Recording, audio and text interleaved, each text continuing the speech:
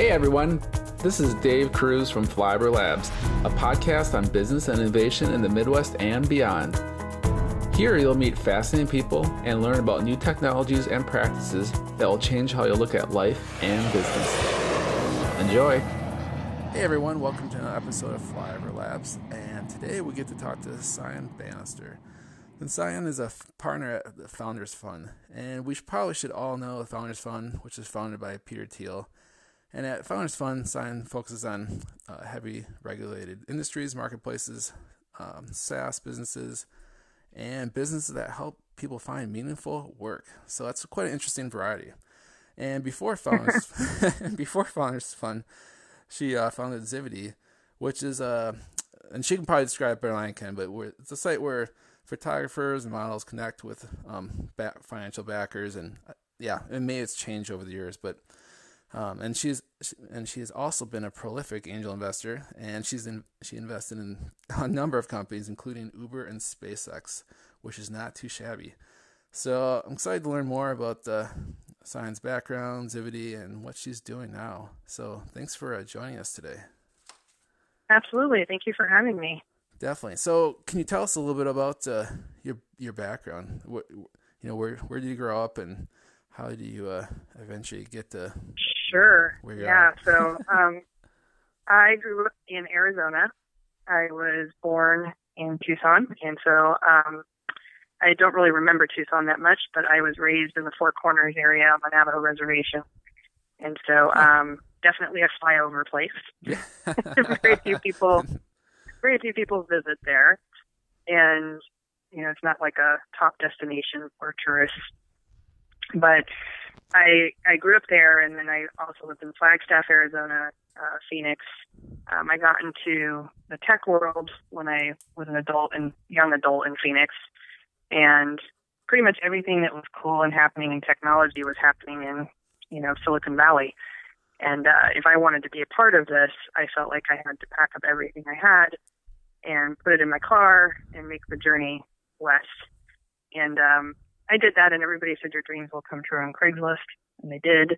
I got my first job on Craigslist, sold my car on Craigslist, got my first place to live on Craigslist, and basically from there I started out working, and I worked at various ISPs, internet service providers, in case anyone doesn't know what that is, and then worked at a couple of startups, and eventually worked my way up from being a system administrator, a network engineer, automation engineer into management, and eventually from management into being an entrepreneur, where I started Zivity, which you talked about.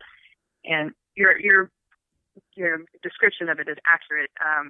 The photography is pinup photography, which is a little controversial, but we were kind of like Kickstarter and Patreon before they existed. We were ahead of our time, and it's still around today, and it hasn't changed much, actually.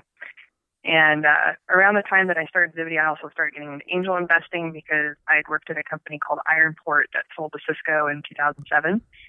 And I didn't know what to do with the money that I'd made. And my husband at the time also was an angel investor. And I say was because he's not that active right now. But he started mentoring me and teaching me, where and how to deploy capital. And I couldn't ask for a better mentor, to be honest with you. And he's also from a flyover state. Oh. He's from Missouri. Oh, no way. Okay. Yeah, so he's from Missouri. And we turned it into a family business, and it was a lot of fun. And we did that for a decade together. And, wow. And at some point, it's mostly just because of me, not because of us. We worked really well together. I decided to get off the couch, which was our home office. And I wanted to be part of the team again, and that's why I joined Founders Fund, and that's where I am now. Nice. Thanks for that overview. Okay, a couple questions. One is, you mentioned a Navajo reservation that you grew up on. So I spent 2 weeks on Navajo reservation in college, but kind of in that area. Really, what part? Yeah. Well, what part? It was in Arizona, but I don't know the exact location in Arizona. But okay. I should have. I can look that up. But okay. It was awesome. But the Navajo Reservation is so big. Yeah, I know. Probably more than a quarter of the state. Yeah, oh, man. It's huge. Yeah, yeah, so I don't know exactly where, but yeah. So how do you end up down there? What were you doing with your Sure. family? Yeah. So my mom is a teacher and my grandparents are teachers, and Okay. it started with my grandparents. So my grandparents were married in Oklahoma, and they started out their teaching careers after they got out of college in a one-room classroom. They taught together in that same one-room classroom, Wow. and at some point they got a tip that some of the highest wages being paid in the nation were on the Navajo reservation, and that they really, really needed help with educators because there were so many children that weren't receiving an education, and there was a huge push.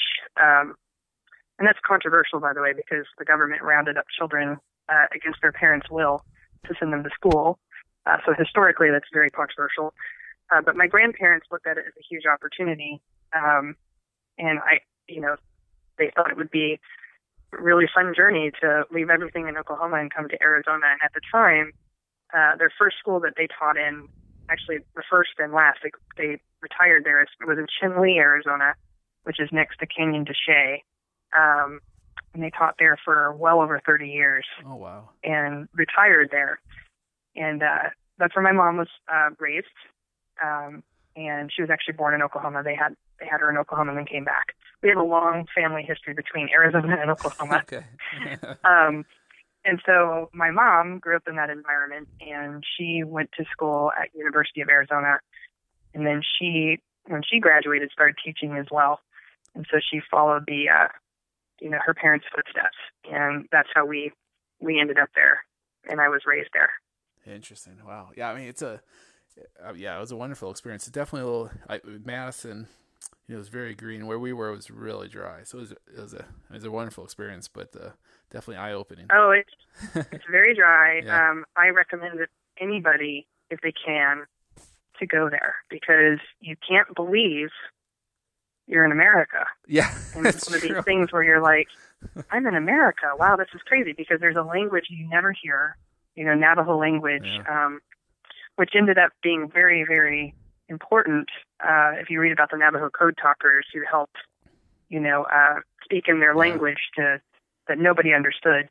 But, when you're on the reservation, people speak in Navajo on the radio, and they speak in Navajo sometimes in the stores. And it's a dying language, but at the same time, the tribe works really, really hard to keep it alive, and to their credit. And it's a beautiful language. It sounds a lot like probably like Mandarin Chinese a little bit, maybe Mongolian. But it's a gorgeous, beautiful language. And, I wouldn't trade my experience there that I had for the world. I think it was just incredibly magical. Anyway, I could go on forever.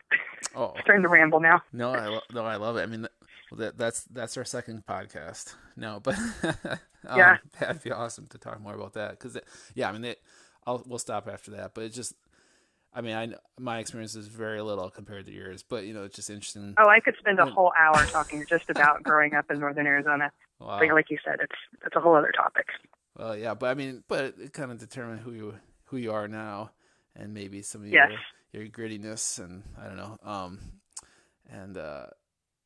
but it's just so interesting learning about their religion and their customs. Like you said, it's like almost a different country, and that this kind of goes across a huge population that you just never really think about. But it's remarkable actually, but hopefully people will get a chance to go there and see it firsthand.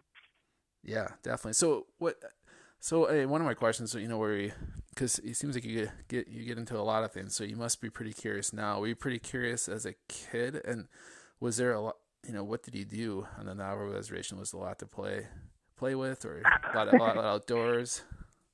Yeah, so I grew up in a teacher compound, basically in a town called Fort Defiance, and Fort Defiance used to be a military complex that they converted into. They're basically army barracks that they were converted into places where teachers could live. And then they had a similar compound for doctors. So if you were not Navajo, you most likely lived in one of these places. And because your parents were doctors or teachers. And one of the things they hope for is that, Navajo people will, will go and get degrees in either, education or in medicine and come back to the reservation. But what they found is a lot of people leave and then they don't return, which is why they have these huge recruiting efforts to bring people in. And so a lot of my playmates were in that compound. And so the rest of the kids that I had friends at school bust in from sometimes hours away to get to school. Wow. They've added more school districts since I was a kid, so it's probably not as terrible as when I was younger. But, I would see children who had to get up at 5 a.m. to get to school and then would have 2 hours to return home. Many of the kids I went to school with didn't have running water or electricity. They lived in what's called a hogan, which is a log sort of structure that has a door and, I think 2 windows and a whole opening in the top. And with a, dirt floor with a central sort of stove in the middle. And so many kids that I went to school with had that. We didn't have television for quite some time. We had, the only television we had was syndicated television from Chicago, which kind of warped my view of sort of the outside world and what modern living was like. Yeah. Which again probably is another whole hour podcast of my view of the world as it relates to Chicago. And then we also had PBS. So I watched a lot of Doctor Who and things like that. And then eventually we got cable. And to be honest with you, cable television really changed everything. Because people could see MTV and they could see how the rest of the world was and how different we were from them. So like what radio songs were popular in the rest of the nation were not popular on the reservation. TV shows, same thing. Like we were so disconnected from the rest of the world that we had no idea what was going on.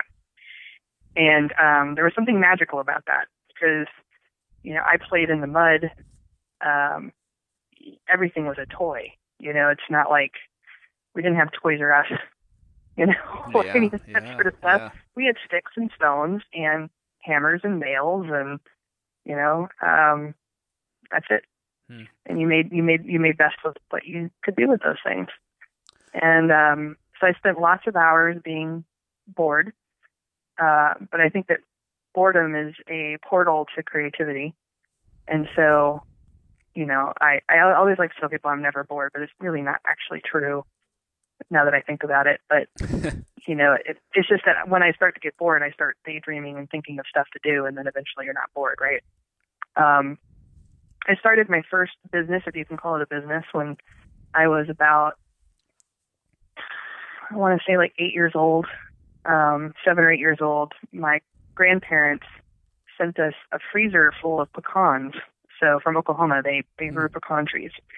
And we had so many pecans, we couldn't make enough pies here or cookies or whatever to eat all these pecans. So I got the bright idea of going from door to door to sell the pecans without my mom knowing, to generate myself a secret source of income. And she just thought we were plowing through the pecans. So it's not a real business because I didn't understand the cost of goods, right? So, but I had my suitcase, I went door to door, and I learned how to sell pecans and how to price them, which was actually a really interesting lesson in that experience. And then at some point I sold candy bars, and, I always tried to figure out how to make money from, my community and how to make a living, as a kid. And, that was something that was, very interesting to me.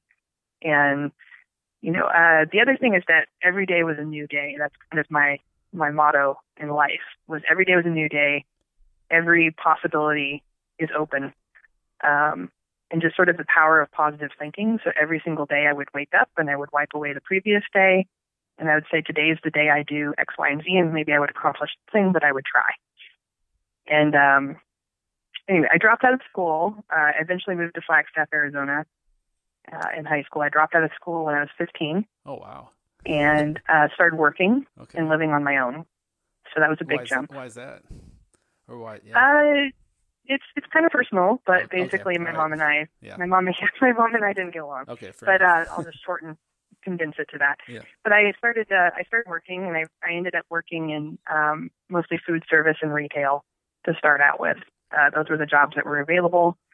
And I tried to go to school the best I could, but ended up just having to ultimately leave because I couldn't juggle all of the things and pay rent and that sort of stuff. And then at some point I had, a brief stint with homelessness, and that was interesting. Wow. And taught me how to be very resilient. I basically made necklaces to survive. And where did you stay? That was really under bridges in the backs of people's houses and their yards. Oh my abandoned buildings. How long did you do that for? This was 3 to 4 months on the streets, and then at some point I hitchhiked to New Mexico and stayed in a commune. Wow. Through the winter, and then eventually, this actually is before.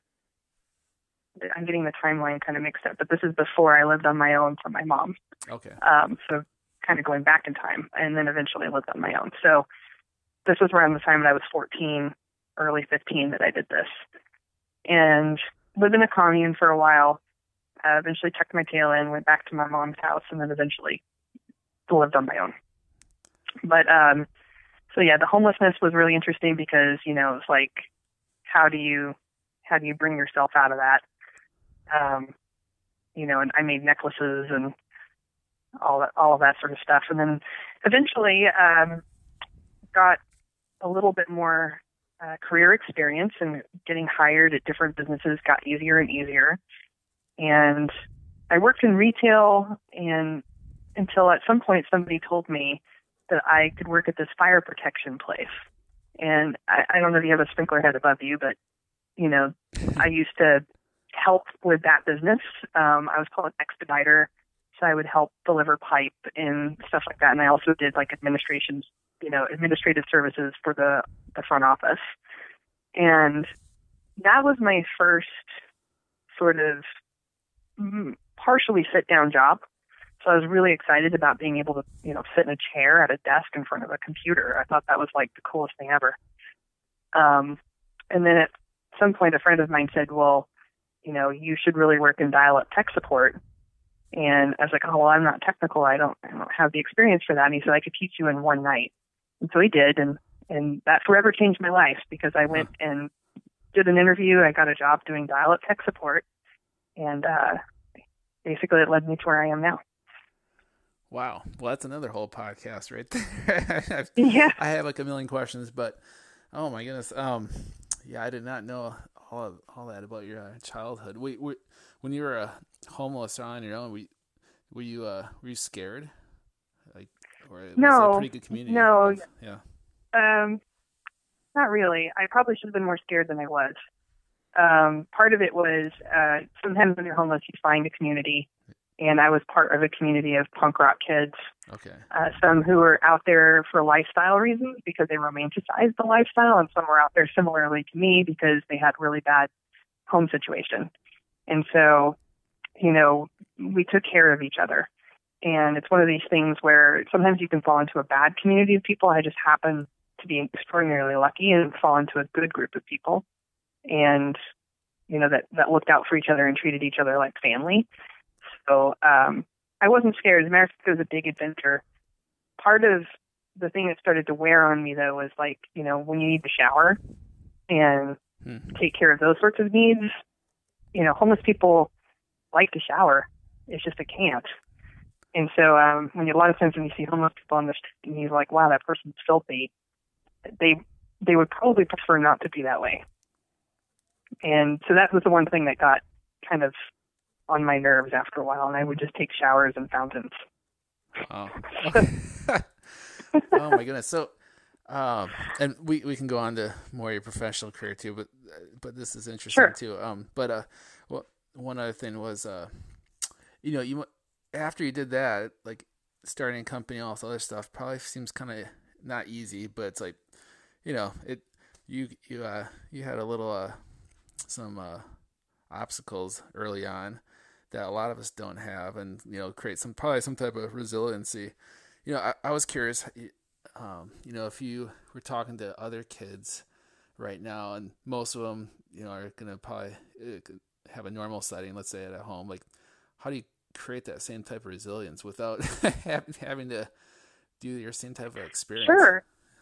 Yeah, one of the things I realized as when I got older was my life was hard, but there's people's lives who are even harder, right?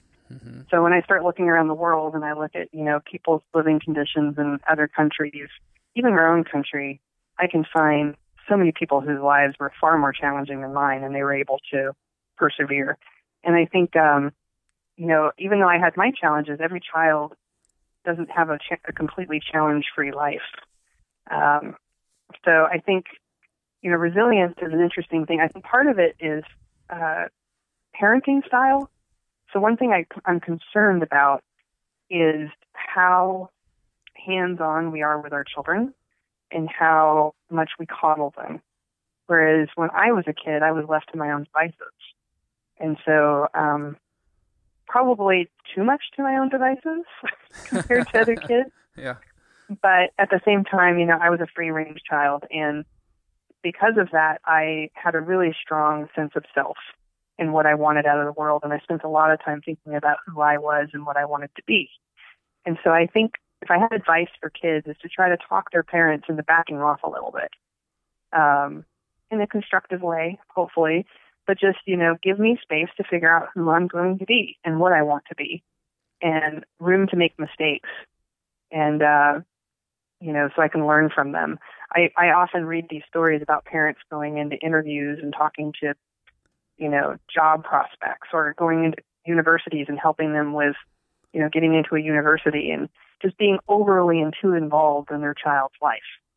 And that goes on into adulthood, which is frankly quite scary to me. Mm. And so I think you're not neglecting your child if you give them room to figure that all out. So I guess that would be my biggest piece of advice is just to try to talk to your parents about, space. Yeah, that's good.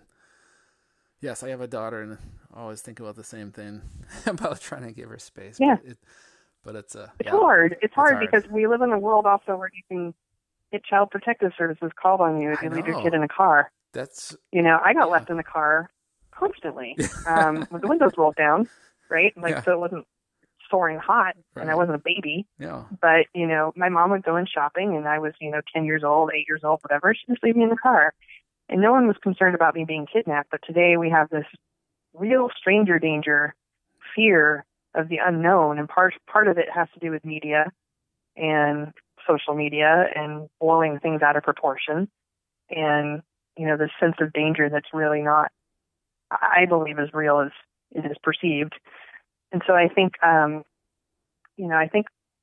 think kids just need more space. I'm really worried about them. Yeah. Yeah.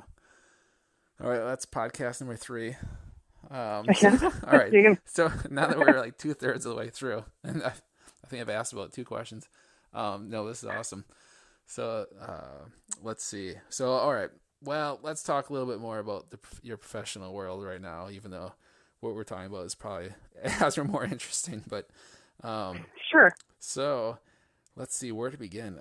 So I was curious with the timeline with Zivity and when you started angel investing. Did you start both those around the same time, or when did you start? Roughly around the same time. Okay. My cadence was much slower when I was running Zivity and day to day, but Scott's wasn't. And so a lot of times when he was evaluating a deal, he would bring it in to our house, to our couch office, and we would discuss it. And so I got a lot of exposure then. But the other thing is that Zivity really opened a lot of doors for me in really unusual ways. So I started getting invited to all these conferences and getting exposed to networks that we weren't exposed to. And, that's one of the ways that, I figured out how to do the Uber investment was because I got invited to a conference. And if I wasn't working on something interesting, maybe that wouldn't have happened. Interesting. Which goes along with just you never know where things are going to end up. So just keep working hard and accepting opportunities. And So Uber, when did you invest in Uber? What round was it? So it wasn't the seed stage, the friends and family round, but it was the round after that. Wow. So very early. It was the only one where it wasn't Garrett Camp and Travis and et cetera. So they had some ultra seed round, and it was the, seed 2 round, however you want to describe it these days. How much did they raise in that round? Do you remember? Oh, a few million. It wasn't that much. Well, nice work. So why in the world did you invest in that? I mean, it now, of course, it's obvious, but at the time, what made you write the check? Yeah. So it's a combination of luck and pattern recognition, right? So my driver that drove me to the airport, his name's Roger. I had a private driver, and he would tell me every single time that, not a full-time private driver, but he's so basically a livery driver I would hire on contract. But anyway. Gotcha. So it sounds so pretentious. I am a driver. Anyway, so I would get, I'd charter basically this car to take me to the airport, and my driver, Roger, said, I found this company that I think that you would really like, and I'm not an investor, but if I was, I would invest in this company, and it's called UberCab. And I said, well, how does it work? And he said, well, you know how you schedule cars to the airport, and it costs you $100-some to go to the airport. Well, now you can just summon me on this app, and I show up, and you don't have to schedule me in advance. And I was like, well, that's pretty cool. And I'm like, well, what's the market size for that? Because most people right. don't want to pay $100 to go to the airport. Like, I'm surely an outlier. And he's like, yeah, but, the prices are cheaper, and it actually cuts down on our overhead. And I said, well, how many drivers are there? And he's like, oh, just me and like one other person. And I'm like, okay, well, oh my goodness, give me the information for the founder. And he gave me basically a business card for Ryan Graves, which I used to say that it had a Wisconsin phone number. It was Chicago. So it had a Chicago phone number on it. Got to get my historical facts correct here. And I remember looking at it with Scott and being like, there's something that doesn't add up here for us for our thesis of investing, in Silicon Valley companies in our backyard, which is something we did. I'm expanding my view on that, by the way, which we can talk about. But, it just didn't fit, what we believed in. And so we just sort of put it aside. We're like, this is kind of odd, neat idea. But the pattern recognition part comes in where Scott and I had been thinking about and having long discussions about the taxi industry and the medallion system and what a racket that whole thing was, and just how dissatisfied we were with the taxi industry. And so it was something that was kind of top of mind for us anyway. And so fast forward, my driver brings it up to me again. We still don't call, and he keeps pestering me about it. I go to this conference, and I meet Travis for the first time. And I thought to myself, he was on the bench. He wasn't actively pitching Uber at this event. He was basically in between jobs, but he had this gravitas about him that's hard to describe. And as an investor, I like to file people away as interesting, watch what that person does, keep like a mental file. So I mentally filed him away. And then I didn't think about him again until I went to another industry event where he was pitching UberCab to a small group of investors. And that's when I emailed Scott and said, you know what? I think this guy might end up being the CEO of this company, and we should invest. And so there's something about the combination of the gravitas of Travis fighting a highly regulated industry that we'd already thought about that made sense. But other than that, nothing else about the business made sense. Because there was this, Ryan Graves was the CEO, and here's this guy pitching this company at this event, but he's not the CEO. And it was just all kind of strange. But anyway, so we ended up meeting with Ryan Graves, and he thankfully allowed us in because most of the other investors were friends of Garrett's and Travis's and his. And we were one of the only outsiders. Wow. And hopefully you gave a nice tip to your driver for the continued pestering. Yes. So, yes, I've definitely. Yeah. I owe him a lot. That's right. Interesting. That's a pretty good story. And so, and at the same time, I know it was right around a little before that, you probably started Zivity. I was just curious, why you started Zivity. Like, what attracted you kind of to that business model and the photography and. Yeah, it was a very different time back then. So just to give people an idea of what the world was like then, MySpace was the number one social networking site, not Facebook. And Friendster was sort of fizzling and dying out. And MySpace was built around this one-to-many audience platform, sort of like what Twitter is today. But the most compelling content on MySpace and most compelling profiles were of models and women who were trying to make a living modeling. And there were boundaries put on these profiles due to advertising of what they could put on their pages or not. So they were, heavily content policed. And so when I looked at that, I thought, well, there's a huge opportunity here. This is an underserved market. And this is still a type of content that people are willing to pay for in a land of, where content has to be free and advertising driven. I thought there could be a subscription model made here. And I didn't see anybody really try anything around subscription models and social networking sites. But there was one competitor that existed at the time. And I'm now, great friends with the founders. And that I looked to try to figure out how to figure out my business model, because I wanted to be very different, compelling in different ways than them. So the core of the business was microfinancing and funding content and a patronage site, much like I alluded to earlier, Kickstarter or Patreon or Patreon, however you want to say it. And so basically fans support models and photographers by, for lack of a better term, tipping. Today the word is called backing. Back when we started, that was not an industry norm. The term backing didn't exist, so we called it voting because we couldn't figure out what to call it. Nice. But there's a problem with the word voting. Voting implied that it's free and you can only do it one time. So that was a strange action for a lot of our members. They're like, how am I voting, right? So anyway, Zivity is still around, and it's more of a lifestyle business at this point. I'm very passionate about it, but it's a small business, and it operates off cash flow, and that's cool. I think it's neat. Nice. It's one of those businesses that actually makes money.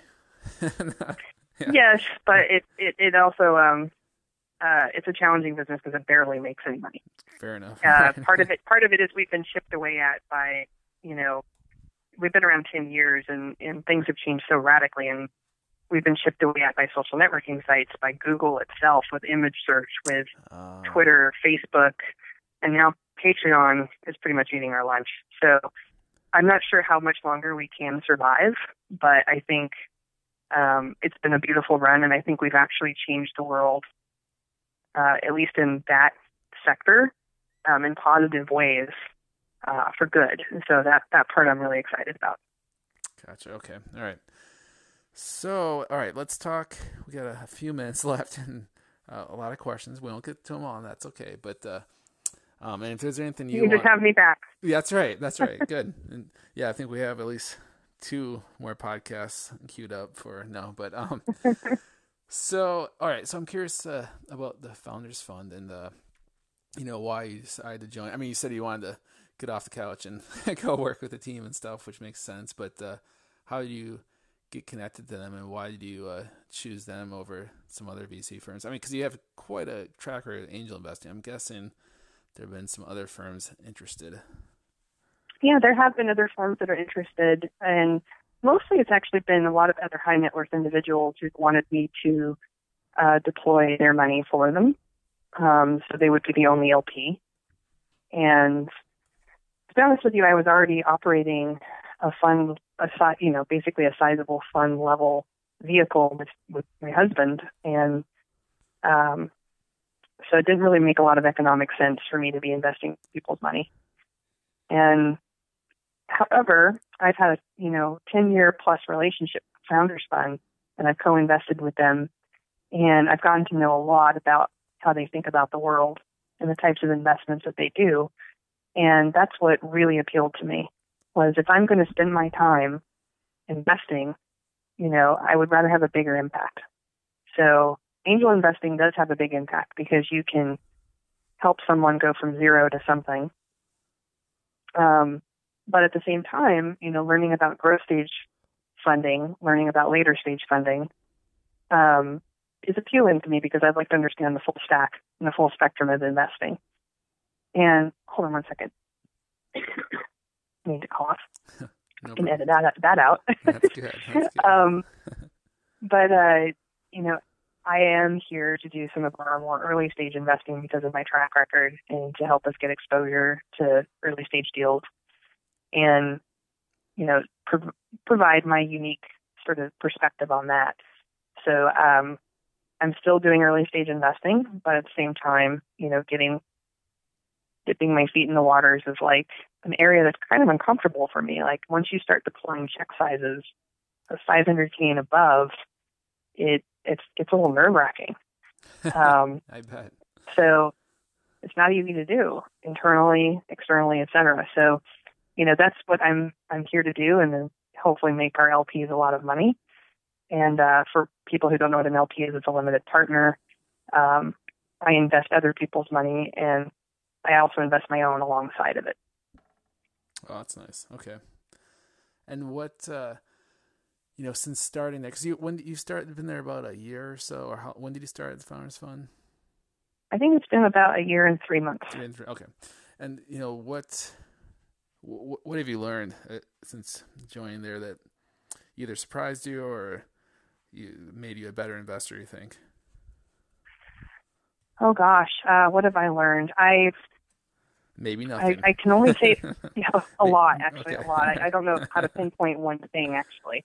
But consensus-based investing is very different than conviction-based investing. Now, we are, encouraged here to follow your gut and to have conviction. But at the same time, there are rules around how funds are structured and how you deploy capital, and it's a team sport. It's not a solo sport. So as an angel investor, I was solo, or, at the most I had to talk to Scott, but I had a lot of freedom to do whatever I wanted. And here I still have a lot of freedom compared to other funds, which is one of the reasons why I like Founders Fund, but at the same time, not a solo activity. And so that part was really interesting to learn and navigate. And I think I'm just starting to hit my stride a year into it. It took about a year to figure out how a lot of this stuff works. And maybe some other venture fund managers, it took them a lot less time because maybe they're quicker studies than me. But, to really understand some of the intricacies of how this works and how the other firms work and who are the players and all this sort of stuff, it actually took me about this long to really feel like I'm not an imposter. So I suffer from imposter syndrome. And, for the first 6 months, I was like, what have I done? I am way out of my element. Really? And but you made so many investments. Yeah. What what do you mean by how stuff works? Like just getting to know the players and how deals actually get done, or I'm curious. Yeah, so early stage is so different.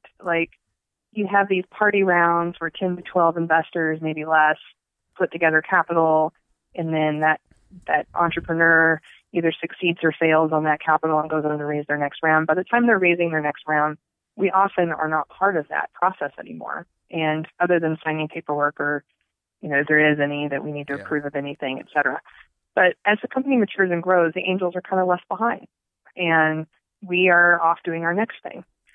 And hopefully get updates from the company, and hopefully things are up and to the right and doing well, right? But, it's very different in later stage because then you have to really evaluate a company based on metrics and a company based on traction and all sorts of things that really don't exist when you're doing seed early stage investing, because you're looking at people and your conviction around whether or not that person can solve this particular problem that they're chasing, right? So later stage is that in addition to a bunch of other stuff. And then the other thing is that you're competing. So as the allocations get bigger, you're competing with other firms. When you're an angel investor, it's not as competitive. We've got room for 15 of you at a minimum check size of whatever amount. At the later stages, we've got room for 1 or 2.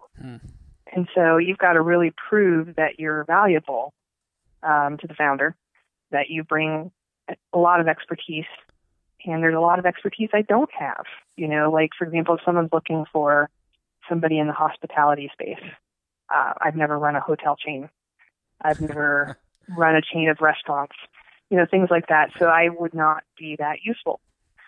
And so I've got to try to figure out other ways of providing value to entrepreneurs beyond just capital. So there's a lot of, yes, money is all green. You can get it from anywhere, but at the same time, people want you to be extraordinarily additive to their business. And so that's the area that I've had to figure out.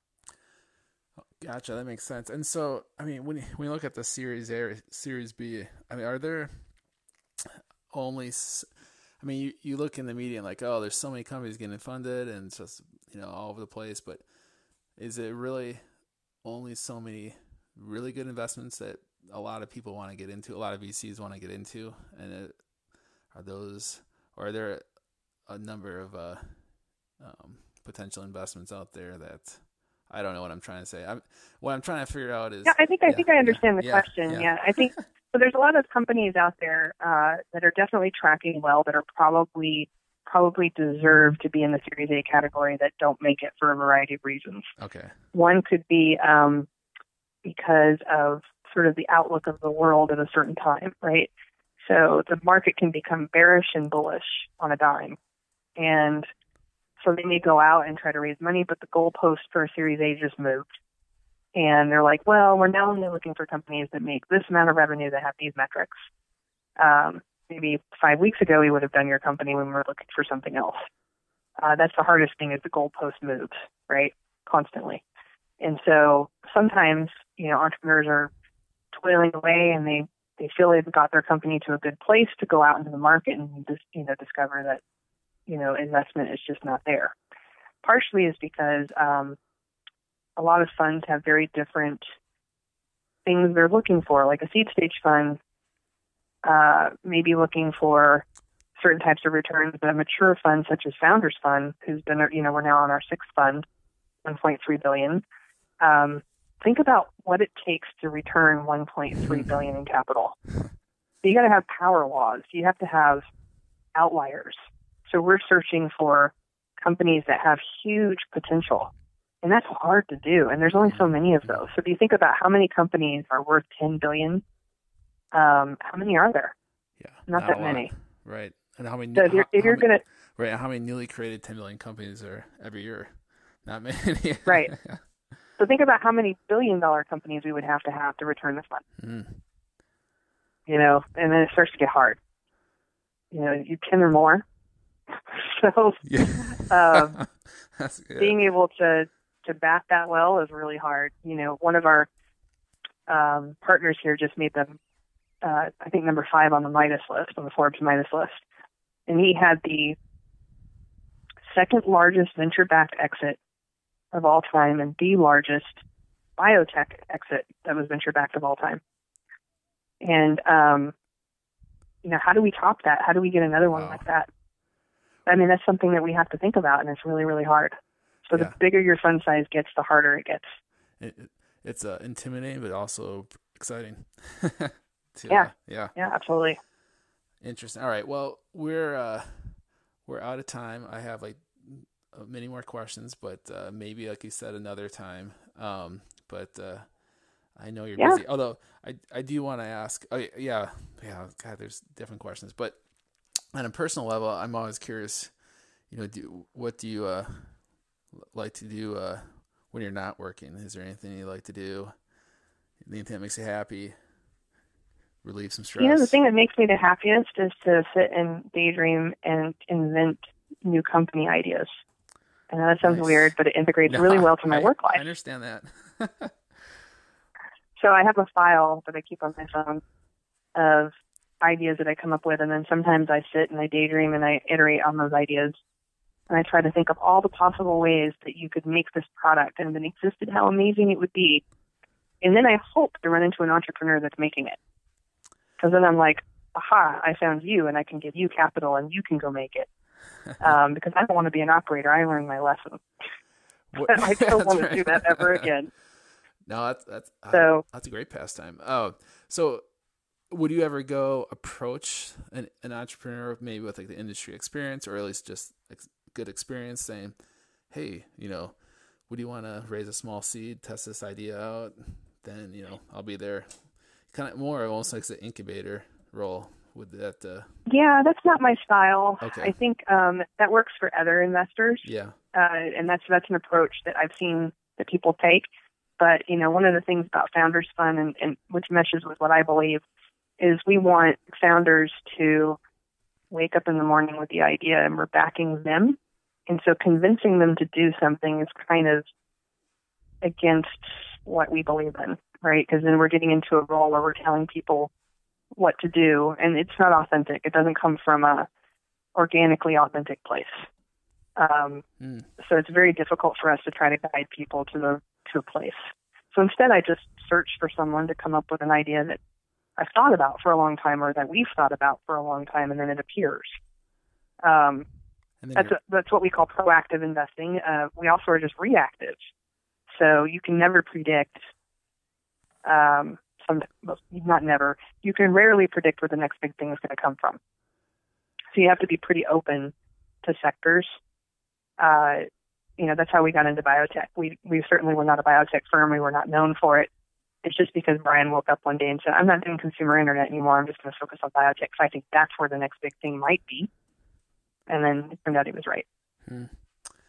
Interesting. And before we leave, one you mentioned at the beginning or near the beginning that we could maybe talk about later is like something about your investment thesis or it was related to like geography or something. Do you remember? Oh, yeah. So just to touch on that. I used to only invest in Silicon Valley-based companies. Okay.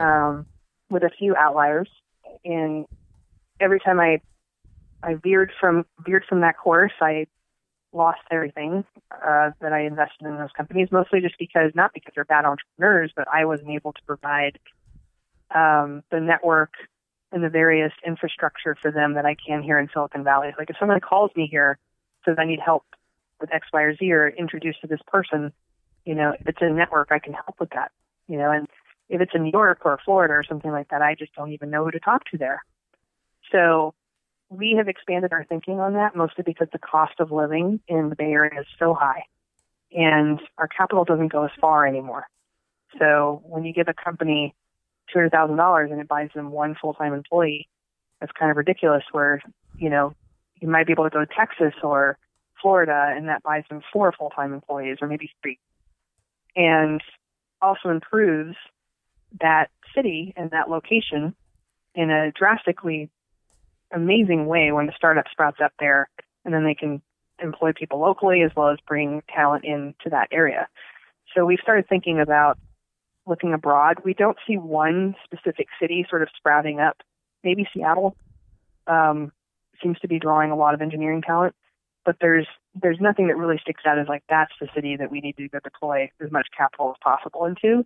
It seems to be popping up all over the place. So we're seeing opportunities all over the United States, all over the world, and there's no like the next Silicon Valley. So I can tell you what it is because we haven't seen it. Interesting. Well, of course, being in Madison, Wisconsin, we appreciate that new philosophy. So yes. Well, we're looking everywhere. All right. Well, I'll. So if anybody listening, if you have a pretty sweet company, reach out. Yes, please reach out to me. And all right. Well, and God, I really want to ask what's one of your favorite companies right now that you're looking at or invested in? Do you have a few more moments? Sure. And then I have so many favorite companies. It's like asking like what your favorite child is, right? But I'll tell you about one that I just did that I'm really excited about. Perfect. It's called Contraline. It comes out of the University of Virginia. And it's a guy named Kevin. And basically it's a non-surgical gel-based vasectomy solution that aims to be reversible. So it's currently not reversible, but the end goal is that it will be. And so the nice thing about this is, people who are family complete get vasectomies, and they're usually over the age of 40, maybe 35, but usually 40. Now people who are younger can actually have reproductive control over their choices, potentially by the time they're 18. And I think that's a huge shift in how we think about birth control. Because one, it's non-invasive, really. I mean, you may think, okay, well, an injection is invasive, but compared to surgery, and also it's non-hormonal, and which means that your partner STDs are still a concern, but if you have a partner that's a long-term partner, that partner may not have to take hormonal birth control, which could really change people's lives. Some people have to take hormonal birth control for medical reasons, but a lot of people don't, and would prefer not to. So I think this will really change the landscape of that side of fertility, which I think is really neat. Yeah, that's pretty amazing. How far along are they on the FDA process? Yeah, they're in animal trials currently, so they still have a ways. They're probably 4 to 5 years before they will. You could buy it, and it will be basically administered via urologist at first, okay, using an ultrasound procedure, and you can probably opt for getting put to sleep if you're really afraid of needles. Maybe I will. No. Or maybe laughing gas or whatever is available. Yeah. It'll be just like going to the dentist, kind of. That's right. But yeah, so that is an investment that I am extraordinarily excited about. Wow. Yeah, that just changes the whole perception on, well, that whole area. Yeah. Interesting. Yep. All right. Well, that's a good way to stop. Good way to all right. Awesome. end this podcast. But Simon, really appreciate you sharing about growing up and what you're doing now. And yeah, it's pretty sweet. So really appreciate your time and thoughts. Absolutely. And thanks for doing the show. I appreciate it. Definitely. And thanks for everyone for listening to another episode of Flyover Labs. As always, I greatly appreciate it. And we'll see you next time. Bye, everyone.